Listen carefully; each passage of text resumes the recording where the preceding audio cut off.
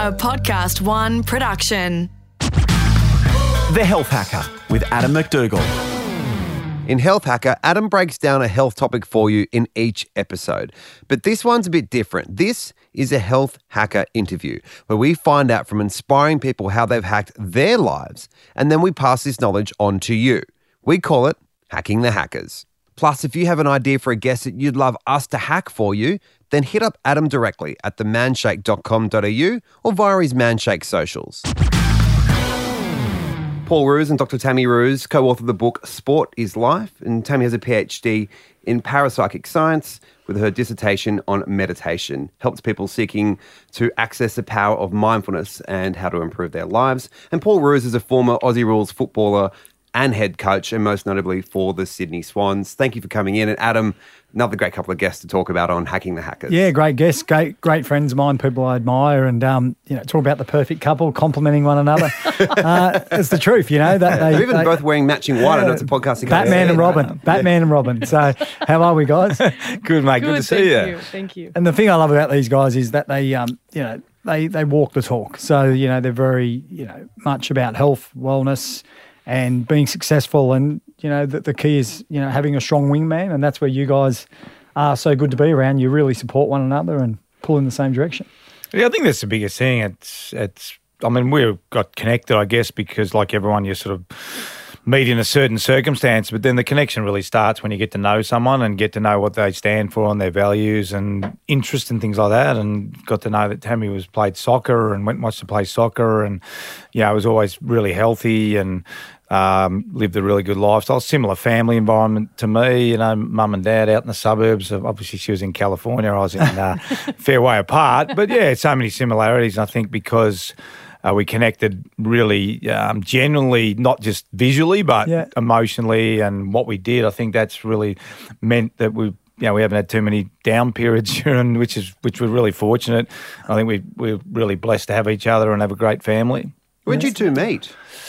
We met in San Diego. So I was travelling. I'd been with a group of Fitzroy players in Hawaii on a footy trip, and then myself and one other guy went to we started in LA, then we went to Vegas, myself and Brett Stevens, then we went to a little surfy bar in what was the place? The Old Pacific Ox Beach. Tavern in Pacific Beach, and I sort of pretended to be a professional surfer. Didn't go down too well. Tammy didn't believe me because Californians can pick it. Straight away. You know what? And those people, I'm sort of 55, and those people around my vintage would realise there was an era in Melbourne where you had to dress up to get in a nightclub. So you actually had to dress in like business pants and a shirt. I'm sure it happened up your way as well. Yeah. So we just thought must happen everywhere in the world. So we walked into this literally like a beach pub, and me and Brad have got the tuxedo, the black shoes and the fleck pants, suit pants, and the collared business shirt type thing. And we've looked around and gone, gee, I'm not sure they dress the same way over here. They went, the owners are here. Yeah, and then so it's hard to sell myself as a surfer when I look like I'd come out of, an accountant firm, yeah. Plus, he hadn't looked at the beach. That was a dead giveaway. All my friends that were surfers, they go to the beach first before the pub. You watch the waves. So, the interesting thing about you guys professionally as well is you got to work together when you were head coach at the Swans, and you're ahead of your time because a lot of people now are aware of the benefits of mindfulness and meditation, but in your era it was seen as something that was a bit woohoo and a bit out there. And Tami's background was really interesting how you combined and worked together in the professional world. Tell us about that.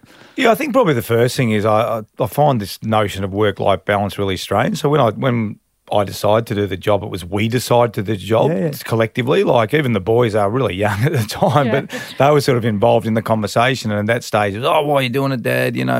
So, but we collectively mentioned it as a family. And then we really didn't go into it knowing Tami would be involved as intimately as she was. But then because we'd been meditating for so long, it was sort of the natural progression of where footy was going. As you know, there's only so much more you can do in terms of lifting weights and running and kicking and all that sort of stuff. So the natural progression was, the mind, above the shoulders, and that's where sort of Tami came in. And I think as well, though, adding on to what Paul was saying, was people started noticing the difference in Paul and I and saying, what are you doing?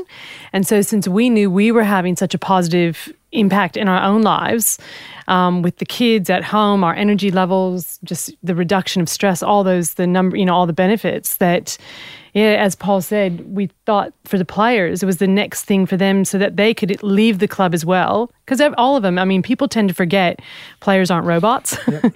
They've got families and they have their own experiences going on and different things. Some were students, some were, parents themselves, and you're trying to negotiate a professional career. So if we could add to them to help them better balance their life and be, happier and more content, which spreads to everyone because it does have an impact across not only the footy club, but then, you go home, et cetera. So, that was really our idea, was to try to really empower the players as well. What are the benefits, Tami, for people that aren't familiar with benefits of meditation? So the number one benefit is the reduction of stress and anxiety. Yep. Number two would be clarity of thinking, and your focus is really increased because you've reduced the amount of thoughts that you're having, so you become much more present. Your energy levels increase, sleeping improves. There is a stat out there saying that when you are having a consistent meditation practice, it's the equivalent of 4 hours sleep. So for a lot of people that feel sleep deprived. And how many minutes? 20 minutes. 20 minutes? Yeah. But this is with a consistent practice. And one of the things that, a bit on the off to the aside, is that meditation is accumulative. So you get better, the more you do or the more time you put into it, the better the results. No different than going to the gym. Yep. If you're going consistently, you're going to see results. Whereas if you meditate on Monday, think, wow, I feel great, and don't do it again until Friday, it doesn't do that. Does that make sense? Yes. Yeah. And as well, I think the other thing that really starts to happen is that your communication starts improving because you're less stressed, which means your personal relationships improve. Yep. So those would be the main key benefits that I've witnessed, I've seen, that the data and the science around the world backs up. Is there a right or wrong way, Tami, to start? Like for people that want to start meditation, is there a right or wrong way to meditate? No, I'm actually huge on this because I think a lot of people are getting caught up in, if I don't do this, then, and if this doesn't happen for me, and they quit and they don't give themselves the opportunity. So I always suggest no superior practice. There's no right or wrong. As long as you sit and you actually try to be still, quiet your mind, close your eyes. That's really helpful to start with. And you don't have crossed arms because you don't want to be engaged. Muscles not engaged. So just put your palms upward on your thighs and relax. Just take some deep breaths and use an app or a guided meditation, or you can find a teacher and learn that way as well. And there's no right or wrong way to do the meditational experience, is there? Like people think that they shouldn't have thoughts or they shouldn't drift off. Yeah, talk to people about that. Yeah, so the big thing, like people say, I don't, I have thoughts, so I can't do it. And that's not right, because number one, and I think I mentioned earlier to you today, 70,000 thoughts to the average human being. And if you've never learned to practice, it's a muscle, the brain. It's like, think of your brain doing weights. Yeah. So if you've never worked on that aspect of yourself, you're really training your mind to relax. So one of the really big tricks of the trade, though, science has validated if you listen to the sound of your breath, so with your ears, you're listening to the inhalation, exhalation, you cannot have a thought. So for anyone who's listening to this... Say that again. That's powerful. Yes. So science has validated if you listen to the sound of the inhalation and the exhalation, you cannot have a thought. Wow. So for anyone, and that helps you bring you back to focus. So if you said, okay, I'm even going to try this for 1 minute. I'll try 1 minute in the morning. I'll try 1 minute at my mid-morning break, 1 minute at lunch, and you really listen to the sound of your breath, you will notice, because when you do that, what happens is your awareness starts to go internally, and you realize your muscles relax, your mind slows down, and everything calms down. Your mind then has something to do as well, so it's thinking about that. So that's what it's thinking about. It's listening to the breath, as opposed to going, well, I'll just think about what I had for breakfast, and then I've got to do that list and all those things. It's giving it a process, so that keeps it calm as well. Absolutely. And I think the other thing too is I try to encourage people when they're learning is if there's someone who is like that, as you mentioned, the to-do list, your mind is always going racing and you say, I cannot slow down, I cannot, relax. I tell people, look, write it down. Write down your to-do list. It's not going anywhere, but it's kind of like you've got to trick your mind in a way, like, because it likes being busy. It's kind of been going out of control for a long time. So the monkey brain. So write down your list. Because you've been training it, like you're saying, Absolutely. It's training. You've been training it to be like that. So if you write your list down, then it's done. Yep. the other thing is people get caught up with time. What if I don't have enough time? Well, put the alarm on your phone. Everyone has either an iPhone these days, an Android something. You can set an alarm so that you can go, okay, if I only have 10 minutes, then my alarm's there. Take away that pressure. So there's a lot of hacks. Really good hacks, very simple hacks you can do to make sure that you have a better practice. Yep. But again, even if you do have thoughts, then you come back. So you have a thought come into your mind, go, okay, hang on, I'm thinking again. I'll go back to my breath. Yep.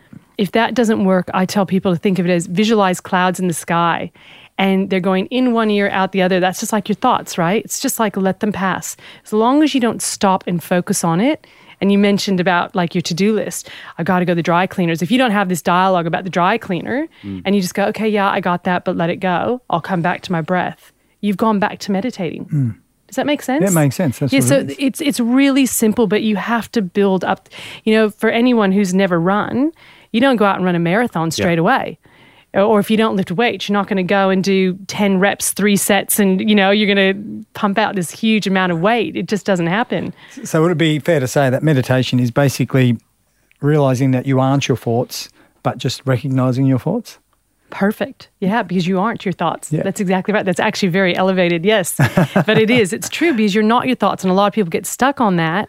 They think they are, but they're not. Because what happens is you'll have those moments, and because it does happen if you're consistent with the practice, where you realize some people go, God, I think, Tami, I fell asleep. And I go, well, what do you mean? Well, all of a sudden I just came out. I go, no, but it's that gap. They fall into a gap in their thinking, which is silence. And they go, I don't know where I was. Was I asleep? What was I doing? And you go, no, that was actually meditating. So you drop into this gap between your thinking. So a place of no thought, you have no awareness of it. And you then go, hang on, what just happened? I don't think I was asleep. And you go, oh, that's that space. Does that make sense? Yeah, it makes total sense. And I don't think people respect enough the power of thoughts. Dr. Lipton, who's very famous, talks about how our thoughts change our brain chemistry and our blood chemistry. Can you talk to people about the power of their thoughts? Well, our thoughts, I mean, they are creating our reality, really. Yeah. So that's why I think, you know, the Buddha said your life is a creation of your mind. Because if your thoughts are positive, you're creating more positive experiences. If they stay in the negative, you're actually drawing more, you know, that actually lowers your immune system. The number one emotion that actually does the most, I guess, damage, so-called damage to us, is the emotion of worrying. It drains our immune system completely because worrying does nothing. You can't, by worrying, you don't change an outcome. You don't change a circumstance just because you're worried about it. Like, you actually have no control over it. Does that make sense? Yes. But with your thoughts, if you're focused always on the future, you tend to be anxious and you create anxiety. If your thoughts are always focused on the past, because you can't change the past, right? It's done. That goes into a state of depression. So you get more depressing thoughts. So it's really quite clear. You go forward, it's anxiety. You stay in the past, it's depression or being depressed. So it's about staying present and I think acknowledging you're all doing the best you can do in that, you know what I mean? I think we all walk out our door going, we want to have the best day possible. What are some of the hacks you think, though, are to activate that and be like, well, how do I get rid of that worry? Or how do I understand these thoughts are not helpful for me? That is such a good question. I wish more people actually ask themselves that. It takes effort. You have to actually be conscious of what you're doing and where your thinking is going. But the only way that you can do that is just by starting to get control of your thoughts. And that's going to be through a mindfulness practice, breath awareness exercises, or really sitting and engaging in meditation. Because unless you can create this relationship with your inner world, we're also focused on our outer world, our jobs, our phones, our emails, instant messaging. Okay, where am I going to lunch? What am I going to do? I've got to drop the kids off, or I've got to go to, get the car has to be serviced. The difference when you meditate, and I'll let Paul talk about this, is as well as you're actually choosing to prioritize you, and it's not being selfish. But you have to learn to prioritize you because you have one body, you have one mind. And if we do not learn to truly care for our mind or love our mind, because it's doing a pretty darn good job. It's on 24/7, 365. Doesn't get an opportunity to quit and say, I'm done. So we better really start looking at, and I think the incidences around the world right now with mental health on such an increase with all the different levels, be it anxiety, depression, people opting out of work, needing stress days. We're stressed. We are overly stressed because we have forgotten to look after our inner world. We've forgotten that we need to create a pause, even if it's 5 minutes a day, that just says, this is about me and I can honor me. It's not selfish. It's actually not only for my benefit, but for everyone in my life. The Health Hacker with Adam McDougall.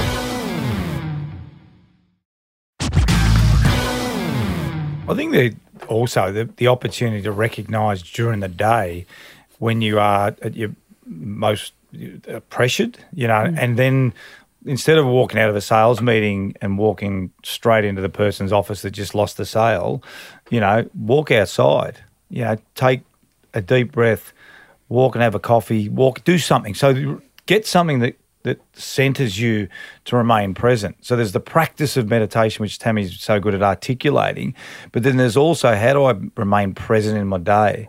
What are the things that I need to do to really centre me to get back to, you'd imagine how hard it is walking from the coach's box after you've been beaten by 10 goals. You've got about 3 minutes to get down in front of the players.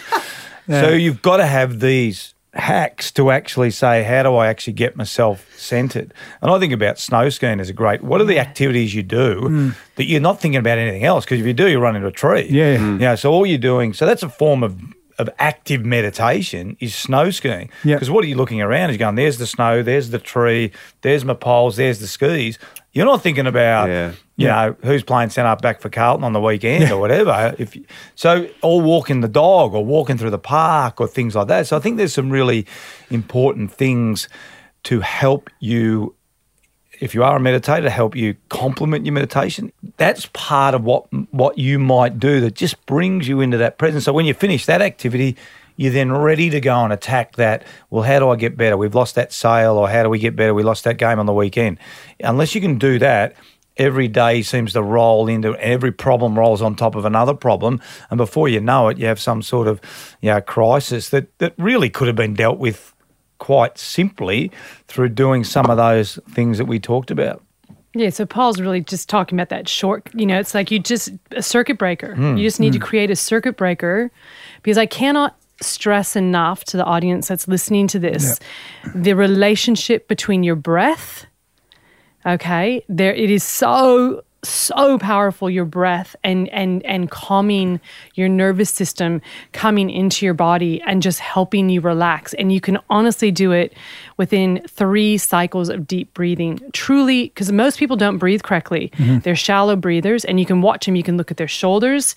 You can see that they're just only taking maybe the breath just to the, midline of their chest. They're not really going into the deep breath into their belly. So tell people how they should breathe properly. Yeah, so it's really, I guess the best way that I describe breathing is if you could sit up in your chair. So I'll give an example if you're at work and you're feeling a bit stressed. Sit up in your chair. To be honest, I really wouldn't worry about who's around you. We're talking 3 cycles of breath. So hopefully your phone's on silence. You're not listening to something beep. Close your eyes and just take a really deep inhalation, but put your hand on your belly. So your stomach, put your hand there so you can feel the breath. And if you can close your eyes, I'm going to try to give an example here. So maybe, I don't know, the audience is going to pick up my breath if I do this. So you close your eyes, so you're centered. So really feel yourself in your chair. Feel your muscles starting to relax. And then you inhale quite deeply. So you feel that inhalation. You can even hold it as a pause. And then exhale. This is in through your nose and out through your nose. Do you feel that difference? Inhale again. Hold.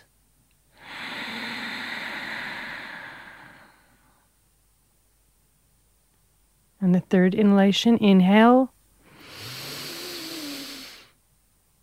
Hold.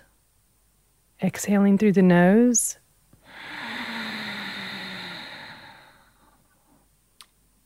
And right away, the shoulders have dropped.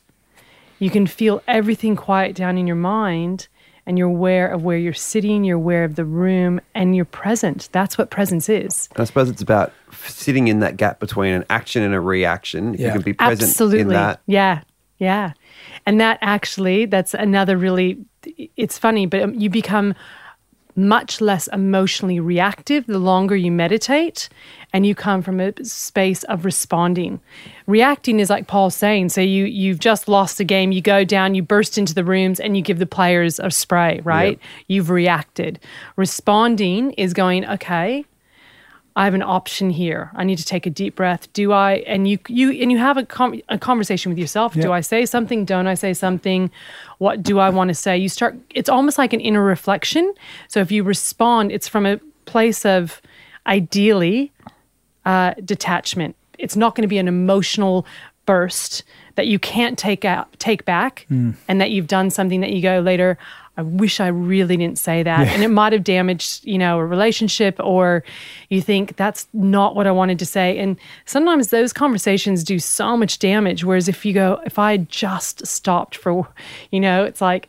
If I just breathed. If I just, that's right. 1 minute.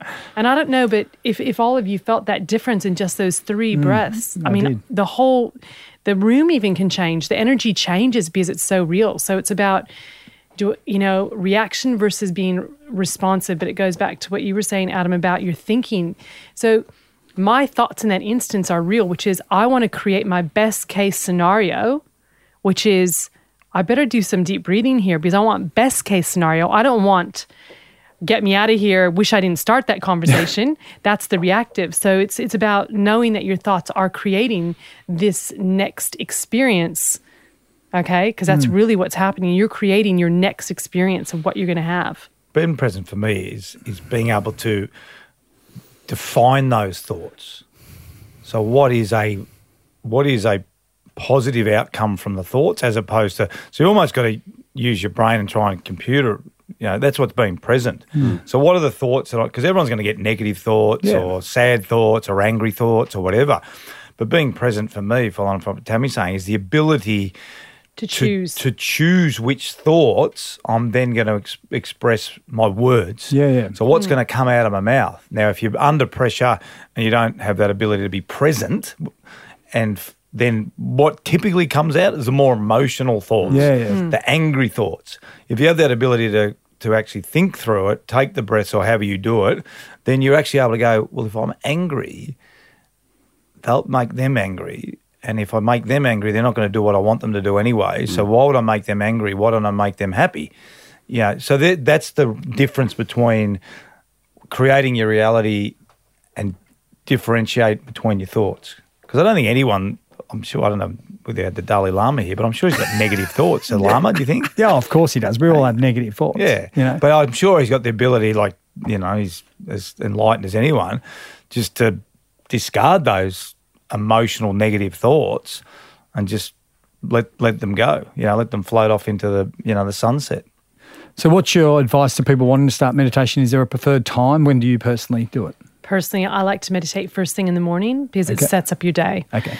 21 years, I know if I miss in the morning, I can honestly look back on my day and go, that did not go too well. And then you meditate at 4 p.m. and you think, my day just didn't flow. Whereas if I meditate first thing in the morning, I've set myself up to be in a state of flow.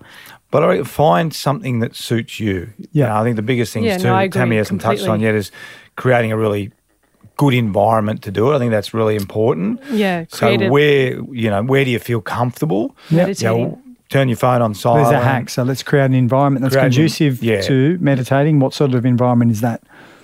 Well, I call it the sanctuary. Like you create a space that you actually enjoy being in, and it's no different than muscle memory with if it was learning to play a musical instrument or playing a sport. The more time you put into something, but what happens is if you create the place that you like to be in, your body responds naturally. You go, oh, this is where she meditates, or this is where he meditates. You sit down, your body starts to relax already because you've been forming a habit. So in terms of like your room, the biggest thing is that you have an ability to dim the lights or shut some blinds because you never want to meditate in full sunlight. You want to, if it's winter, especially here in Melbourne at the moment, you want to be warm because your core body temperature drops when you meditate. Okay. So make sure you have like a light blanket or something around your shoulders just to relax. If some of you, again, there's 3 different ways that I recommend meditating in terms of posture because it is important. Number 1, it's not about lying down because most people fall asleep. So it's sitting in a chair or sitting on the floor with your legs straight out in front of you, or you can sit cross-legged. Okay, so that's absolutely fine if that's a comfortable position for you. And really, you can have candles in that room. There's so many things that you can do to create a space where you walk into and go, this is where I relax. Yep. I don't recommend choosing a room that represents work. Like you wouldn't want to meditate in the kitchen and that's, this is my, that's not my place to find. In the kids' playroom while they're down. So do you know what I'm saying? So you pick, as Paul's saying, pick a time of day that works for you, but find a place as well that you really enjoy being in, because it's about the energy, it's real. So where do I feel relaxed and go to that place? I love that. I'm a big believer in creating a super lifestyle, and you create that by creating an environment that puts you into that state. Absolutely. So people that want to lose weight, the first thing I tell them to do is get the crap out of their kitchen. Yeah, exactly. Yeah. And if Makes you're going to meditate, and if you want to elicitate happiness, have photos up of your family, your loved ones to bring back great memories. Yep. Exactly. Same as meditation. When you walk into that room, straight away you go into that relaxation mode because the environment is conducive to being relaxed. Yep. I think really good football clubs that I've been involved in, and I don't think we ever spoke about winning a premiership at Sydney, which is making a budget. I don't think we ever really sat down and said we're going to win the premiership. What we did, we were really clear on what made a good day, really clear on why we won and why we lost.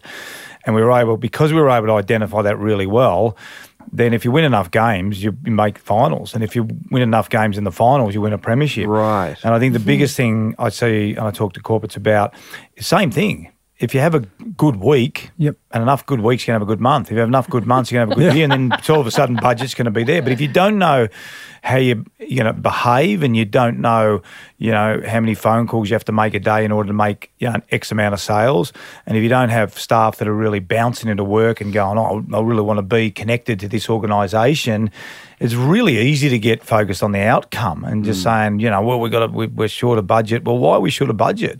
We're short of budget because we've got disengaged staff. We've got staff that really don't know exactly what their roles are during the day. They're too outcome focused. Yeah. So then when I'm behind budget.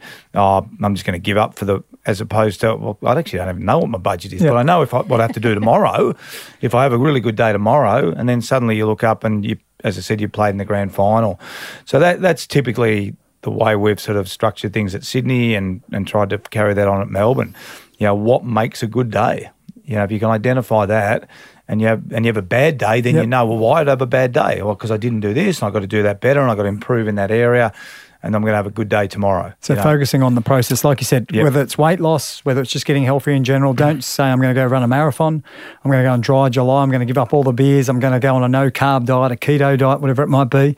Start off with small steps. They give you small wins. That gives you momentum, and that creates action because you're focusing on the process and not the outcome. I mean, the greatest thing, like Adam and I, the connection, and even though we've got this great ad together and we do a lot of stuff together, the man shake. But most of the stuff I talk to, people say, what are you involved in the man shake? And I said, because it's simple. Yeah. Oh, what do you mean? I said, well, I've always seen these people go on these diets, and I'm like, do they ever sustainable? And the people go, well, no. I said, well, do you reckon you can have a shake instead of a pie or a sausage roll for? Yeah, I reckon I can do that. Do you reckon you have a man bar or something like? Yeah, I reckon I can do that. So the thing I love about what Adam's philosophy, it's very similar to mine. Keep it really simple. Yeah. Keep it. The more complicated it becomes, the less likely you're able to do it. And even if you get through that month, it's so friggin' hard. You can't bear to do another month like that because you're like, oh my God, I just got there, but friggin' hell, I had to ride my bike for 10 hours a day, or I had to go on this diet where I couldn't eat for 3 months, and all I was doing was drinking water. You get through it and you end up losing the weight, or you end up reaching your goal, but there's no way knowing you're going to reach it again. Because you're not developing habits. Well, you're not and habits is a great point. I mean, how do I develop habits and habits are developed by just behaviours, consistent behaviours. Can I have a man shake a day? Yeah, I reckon I can. Does that mean I can have a beer at the end of the week? Yeah, of course you can. Oh shit, I can do that.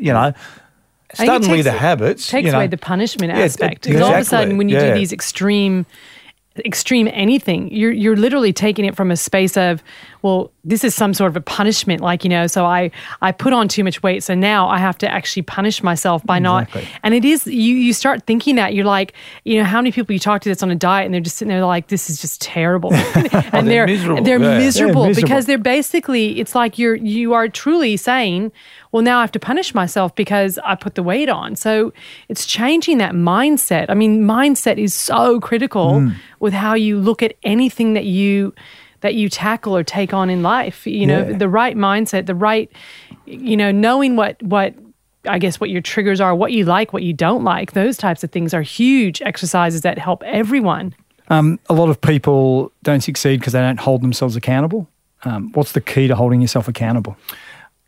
Well, for me, I wrote down 25 points when I finished playing, and that held me accountable. What I liked about my leaders, what I didn't like about my leaders, and that was incredibly powerful. I actually, at the time, I didn't even know whether I was going to coach, but it turned out to be the greatest document I've ever written, and that held me accountable. So at some point in your life, take stock, be really honest with where you're at and where you want to get to. And it's not being overly critical, it's just writing down. And I think that's whether that's from your health, whether it's from meditation, whether it's from a leadership point of view, be really honest and look at it through the eyes of, either that 20-year-old or the person on the death. So don't look at it necessarily from the here and the now, et cetera, et cetera.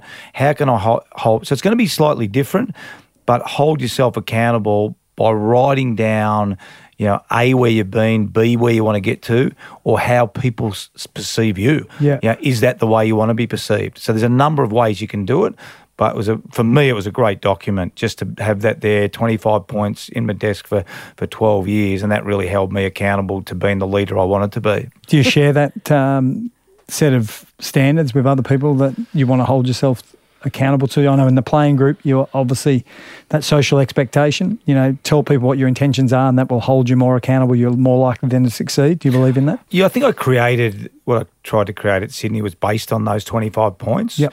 And I've since shared them in the book. But I think for me, it was how did that manifest itself in my leadership style and my coaching style? I don't think I ever articulated the 25 points, but it certainly formed the basis of everything I did. I think that's the individual accountability. I was never worried about if people read it, but I think, again, it was really personal to me to say this is what you want to create, hold yourself accountable to it. But I think letting other people know to hold you accountable as well is really, really important. Yeah. And who's going to do it with you? That companionship, the relationship. So when they're struggling, you're the bloke that's picking them up and going. I think through teaching someone to eat healthy, it actually holds you accountable as well. That's what I was just going to say. For me, my biggest incentive is because I'm teaching people to be mindful and to be less stressed and to practice meditation. If I'm not doing it, I'm not a good teacher. Yeah. I'm not a good example because I'm not going to come in being present or being able to articulate or even, I guess bring the energy to the room of what I would expect. So I've got to, if I talk the talk, I've got to walk the walk. So I can never be fat personally. I'll never be able to be fat. Living your doctrine. Rossi Lyon used to talk about that. Just live your doctrine. A lot of people don't live their doctrine.